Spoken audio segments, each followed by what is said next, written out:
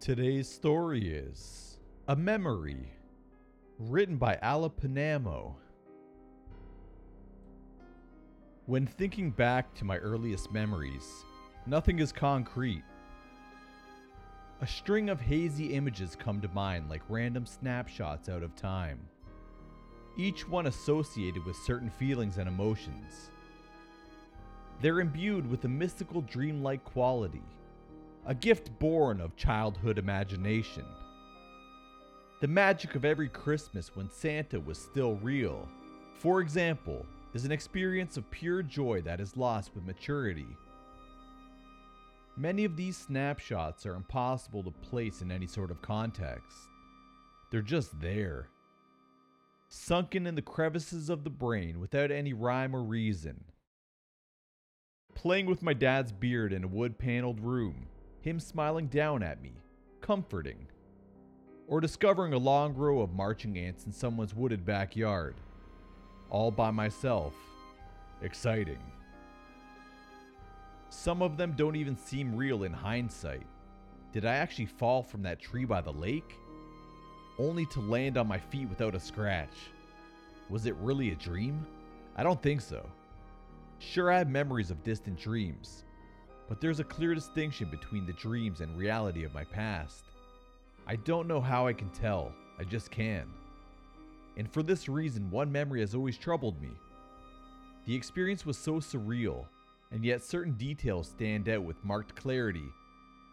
I'm not exactly sure when it happened. I couldn't have been older than 5 or 6.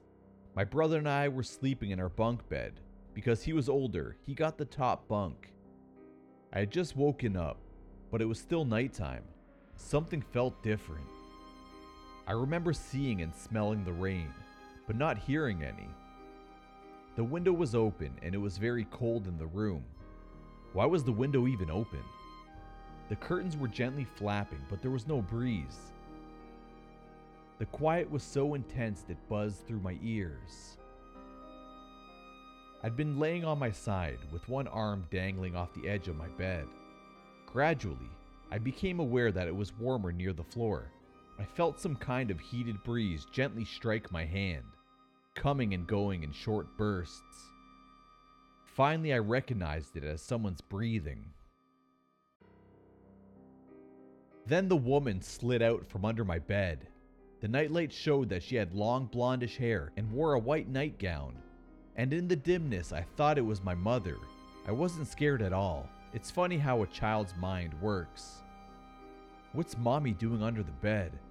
She must be getting something, or checking for monsters. I was too tired to say anything and remained motionless, watching.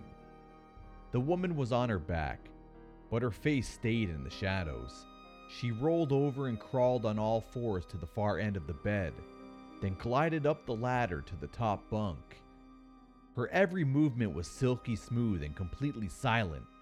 She reminded me of a white ribbon dancing in the wind. I closed my eyes and fell back to sleep.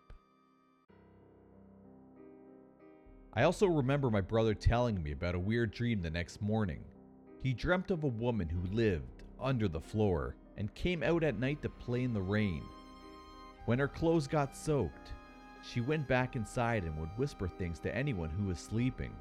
It became a reoccurring dream for him until our family finally moved out of that house. Strange what the brain chooses to remember, huh?